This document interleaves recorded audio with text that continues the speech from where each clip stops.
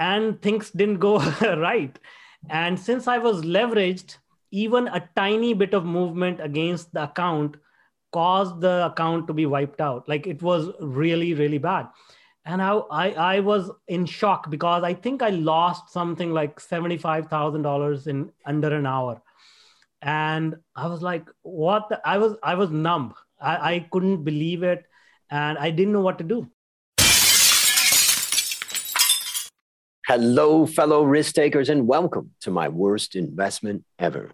Stories of loss to keep you winning. In our community, we know that to win in investing, you must take risk, but to win big, you've got to reduce it. Go to myworstinvestmentever.com and join our Facebook group to connect with our community of guests and fellow listeners. Fellow risk takers, this is your worst podcast host, Andrew Stotz from A Stotz Academy, and I'm here with featured guest, Manoush Agarwal. Manoush, are you ready to rock? Yeah, I am. Thank you so much for having me. Yeah, I'm glad to have you on. And I am excited we had an interesting talk before we turned on the recorder. And I'm excited for the audience to get to know about you and particularly to get to know about also your podcast. So let me introduce you to the audience. Manoush is an engineer, inventor, author, and entrepreneur. He is currently working on a groundbreaking AI-based technology that builds meaningful relationships and establishes thought leaders at scale on autopilot. He uses behavioral science and AI to help companies solve complex problems, gain traction, and most importantly, increase revenue. He is also the CIO and founder of Tetra Noodle Technologies, which is a boutique big data consulting company that provides strategic insights and develops problem-solving digital solutions for businesses of all sizes. His popular entrepreneurial podcast, Bootstrapping Your Dreams, got ranked as top 100 next to Tony Robbins, Gary Vee, and Tim Ferriss. Manoush, please take a minute and fill in further tidbits about your life. Well, thank you so much for that intro. Yeah, tidbits. One of the things that a lot of people know me as. I started my career working in a factory in India for $2 a day. And from there, life journey happened, a lot of events, ups and downs. And now I work with some of the top people in the world, top Fortune 500 executives, Olympic champions, some celebrities, movie stars, and things of that nature. And yeah, it has been quite a roller coaster ride. And when I look back, it's been very... how can I say it? It's almost fuzzy how I got here because, you don't remember all the events that happened, but somehow I got here. And now what I do is I sort of try to package all the key learnings that I had in my life and build systems around it because, one of the things that I'm really fond of is systemizing everything. And being a software engineer, I utilize my knowledge of automation and AI to help others as well, replicate these systems in their lives and their businesses. Interesting. Well, for the listeners out there, this is a great lesson. If you're young, even if you're middle-aged, and even if you're old, you will never know where you're going to go. From $2 a day in a factory to working with, successful people all across the world. It's a great story. The second thing that I take away is the systemizing. This is something that I have a real passion for. I studied with a man named Dr. W. Edwards Deming in 1990 and 1992, when he was 90 and 92. And he talked so much about systems and thinking about the output of systems and how we focus our efforts on the people within the system, but they're just a tiny part. It's the design of the system and the structure of the system that determines maybe 90+% of what actually comes out. And instead, we go chasing around the people in the system when in fact it's the structure, the machines, the equipment, the raw material that goes in there to get there. So systems is really something very powerful. If people can think more about that, I believe it can solve a lot of problems. It can. I mean, I recommend a movie, Founders, which is about how McDonald's was founded. And there's a scene in there where they tweak the system multiple times before they actually launch their restaurant. And that system actually is the secret behind the success of McDonald's. Yeah, and it's amazing what McDonald's has been able to do is, for anybody that's traveled the world or even throughout your own country, it's the exact same taste at every single branch. And they're doing that in America. They did it with, 16-year-old kids working on summer breaks and stuff like that. And they realized that the system was their ultimate value. Let me ask you a fun question. I'm thinking about myself. And my question to you is, and I'm going to answer my side first and then let you think about it while I'm answering. What's something that you have systemized in your life that most people probably would be surprised or that they wouldn't even thought about systemizing? And I'll think about it for myself. I created, with the help of my business partner, who's crazy about systemizing, I created an Excel file that automatically sends emails, personal one-on-one emails to people that I want to keep in contact with. And it does it with the press of a button. And, there are email providers out there and other things that can do, but this one does exactly what I want. That's an example of something that I've systemized. I've got a lot of other things, but what would be something in your life that you have systemized? Yeah, I mean, you talked about the AI technology we are building. One of the things which, as you may know, most engineers are introverted, and we have a hard time explaining things to people in a simple language. And that wasn't a problem until I wanted to grow my business. And I learned the hard way, business is not about providing solutions, it's about building relationships. And with an introverted mindset or introverted personality, not able to explain things in a simple manner, that relationship never went anywhere. I mean, it was very difficult. So now we are systemizing this building of relationships at scale. And that is what has allowed me to work with these world-class people.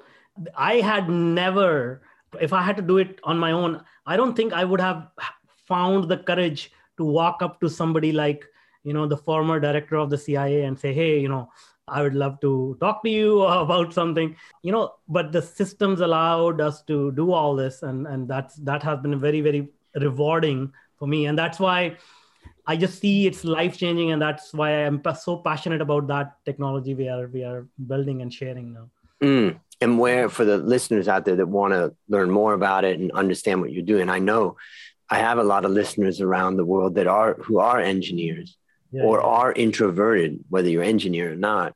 Where can they learn more about that from you? Yeah, you can connect with me on LinkedIn, first of all. Send me a message there or visit my website, manojaggarwal.com. It's a long name, but my first name and last name combined.com and find out more over there. Fantastic. And we'll have all that in the show notes, ladies and gentlemen, so you can follow up. All right. Well, now it's time to share your worst investment ever. And since no one goes into their worst investment thinking it will be, tell us a bit about the circumstances leading up to it, and tell us your story.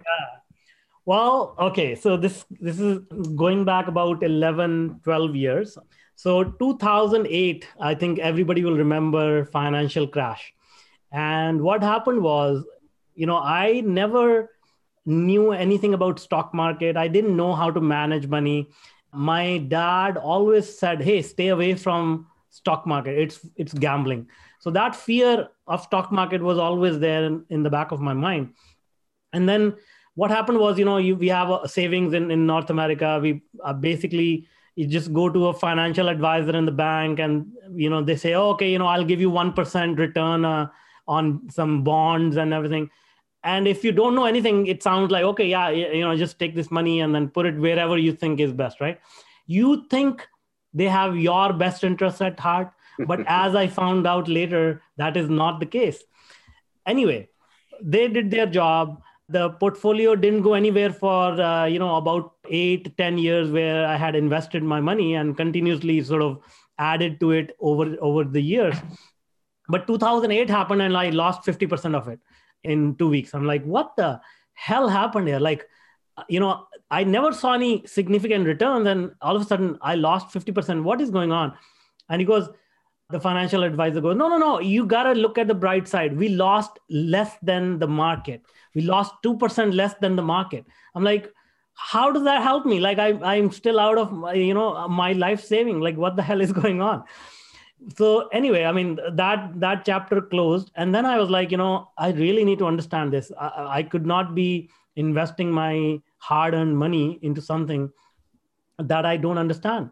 And so then, utilizing my, again, knowledge of mathematics, automation, I started building some algorithms, started studying the markets, and started investing. And as when you are a novice, you're going to make a lot of mistakes, right? So I was making a lot of mistakes, but I was making small bets, because I knew, even if I lose them, it's okay. And as I was learning about all these paradigms in the marketplace, different industries, how they move, the price movement, how the demand and supply works, and everything, I came across a dentist. And that dentist was like me. He wanted to understand the markets, and he said, this stock market is boring, we should try forex market. I'm like, okay, so let's try a forex market. I don't know much about it. Tell me, what do you know about it? He goes, I know somebody, and he knows how to trade forex, and he says it's a sure shot system. And the other thing is, you can leverage your account. I'm like, what does that mean? And he goes, well, how when you need to buy a stock, you have to have $100 in your account if you want to buy $100 worth of stock. But in forex, you can leverage your account 100 times, meaning you may have $100 in your account, but you can buy $100,000 worth of forex or any currency. I'm like, what? That sounds too good to be true, but okay. I mean, that. So he goes, okay, let's open a forex account and let's leverage to the maximum 100 times, and then let's put a bet which is a sure shot bet. I'm like, why? What do you tell me a little bit more about this? He goes, well, if we put maybe a few $1,000s, we can, even if we make on the trade like 10%, on the actual principal, we'll be almost doubling it, tripling it. Yep.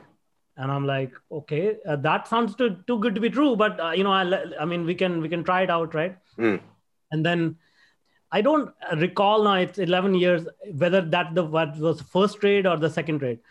The first trade may have gone well. So what I did was I put a lot of money on the second trade, and things didn't go right. And since I was leveraged, even a tiny bit of movement against the account caused the account to be wiped out. Like, it was really, really bad. And I was in shock, because I think I lost something like $75,000 in under an hour. And I was like, what? I was numb. I couldn't believe it. And I didn't know what to do. And then I was like, and he goes, so I was talking to him. I'm like, what the hell is going on, man? Like, he goes, I don't know either. I even got my dad to invest 40,000, and he's also yelling at me. And I'm like, do you even know what the hell are you doing? He goes, I relied on this other guy.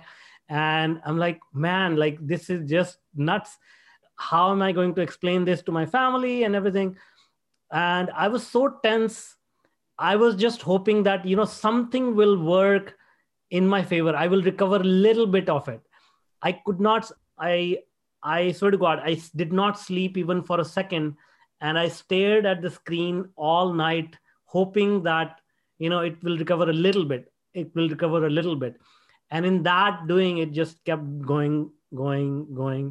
And at the end of the day, when I couldn't take it anymore, I just closed it out, and I just lie down on the bed and just try to digest what had happened, right? I could not believe what had happened. The biggest thing was, it was a huge chunk of my remainder of the savings, and I blew it. Yeah. And that was the worst investment ever. And how did you feel when you were laying down in that bed? How did you feel about yourself, about what you had done? What was your feelings going through your mind? I felt stupid. I was like, how can I be so stupid to do this? Here I was yelling at the financial advisor who who lost less than You 2%. only lost half your money. Yeah, exactly. And I consider myself to be rational thinker, Mm. an engineer who can sort of analyze things. And here I was completely almost like taken by the market. Like the market just didn't care. Like it's brutal, right? Like you anybody who may have gone through some experience like this in real life, you think, people will show you some mercy when you're down, they will stop, but the market doesn't care. It just keeps going. It doesn't care. It doesn't give a damn. And that was such a big blow to your ego. Yeah. So I'm that powerless. I'm yeah. powerless before this market. So how would you summarize the lessons that you learned? Well, the biggest thing is control your risk. The thing is, after that, I got really good at trading. Those lessons really taught me, because once you, as they say, once you burn your hand, you know not to go near the stove. And I learned how to manage risk. And then, in fact, I went on to lead a group of investors here in Vancouver. To my surprise, all these wealthy people, doctors and lawyers, they had tons of money to invest. They don't know what to They do. were exactly where I was when I invested that Forex trade. They had no idea how to manage money. And I kept every meeting, I kept saying, guys, you need to learn about money management. You need to learn about money management. And nobody cared. They were like, tell me how do you pick stocks? Tell me the most quickest way to make money. Tell me how to leverage. Tell me about options. And I'm like, do you know what this could do to you? Like, if you invest in the wrong options are even more volatile, right? Yeah. So I said, before you go into the market, learn about volatility, learn about probability, learn about money management. And so anyway, I mean, that made me a better investor, but it also taught me there are so many suckers in the market. Every day there are new suckers. And that's how the market is built. Interesting story. Let me summarize a few things I take away. I've written down, a bunch of stuff. The first thing I wrote down was always know how people are being compensated. Yeah. There is nobody that is contacting you through an email, through a message, through a friend, through a bank. Nobody is doing that out of the kindness of their heart. Yeah. Everybody. And it's true. I mean, it's right that people do need to be compensated. So know how they're being compensated. The other thing is, I laugh because you kept repeating something, which was, it was a sure shot. Yeah. There are no sure shots. Exactly. If they were, market experts would take them away from you in an instant. Yeah, absolutely. And that's the other lesson, is that the market is a self-correcting, mechanism. And after 30 years in the market, I can say that even if and it's one of the reasons why AI and machine learning have a hard time with it, because part of what they're trying to do is identify a repeating pattern. Yeah. But as soon as a pattern starts to repeat enough that it's observable, then people trade on it, and machines and other things trade on it. So they're constantly trading away. I would say the only competitive advantage there's a few little competitive advantage that an individual could have at this time. Number one is a long-term view. Yes. Most people are driven by short-term. So if you could take a long-term view, that would be powerful. Second is control of your emotion.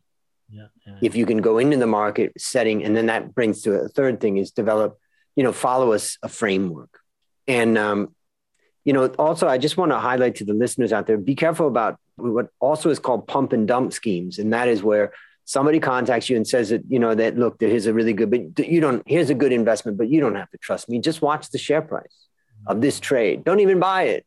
Just watch. And then they pump that particular stock because it's got low volume, and maybe they get 100 clients, potential new clients looking at it. And then they pump it up, and then they go back and then they tell them, hey, you missed 20% return in a day, but check out the next one. And the next one they're not supporting.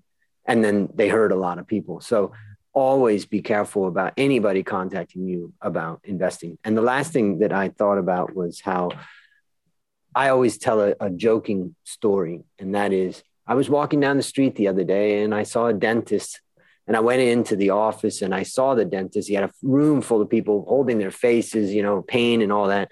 And I was like, wow, being a dentist seems like an awesome job. And he's like, yeah, it's great, And like, I was like, I really want to become a dentist. And he's like, yeah, it's, could make good money and da, da, da, da. And I said, would you mind if I see one of your clients out there is holding their face. He says, yeah, he needs a root canal.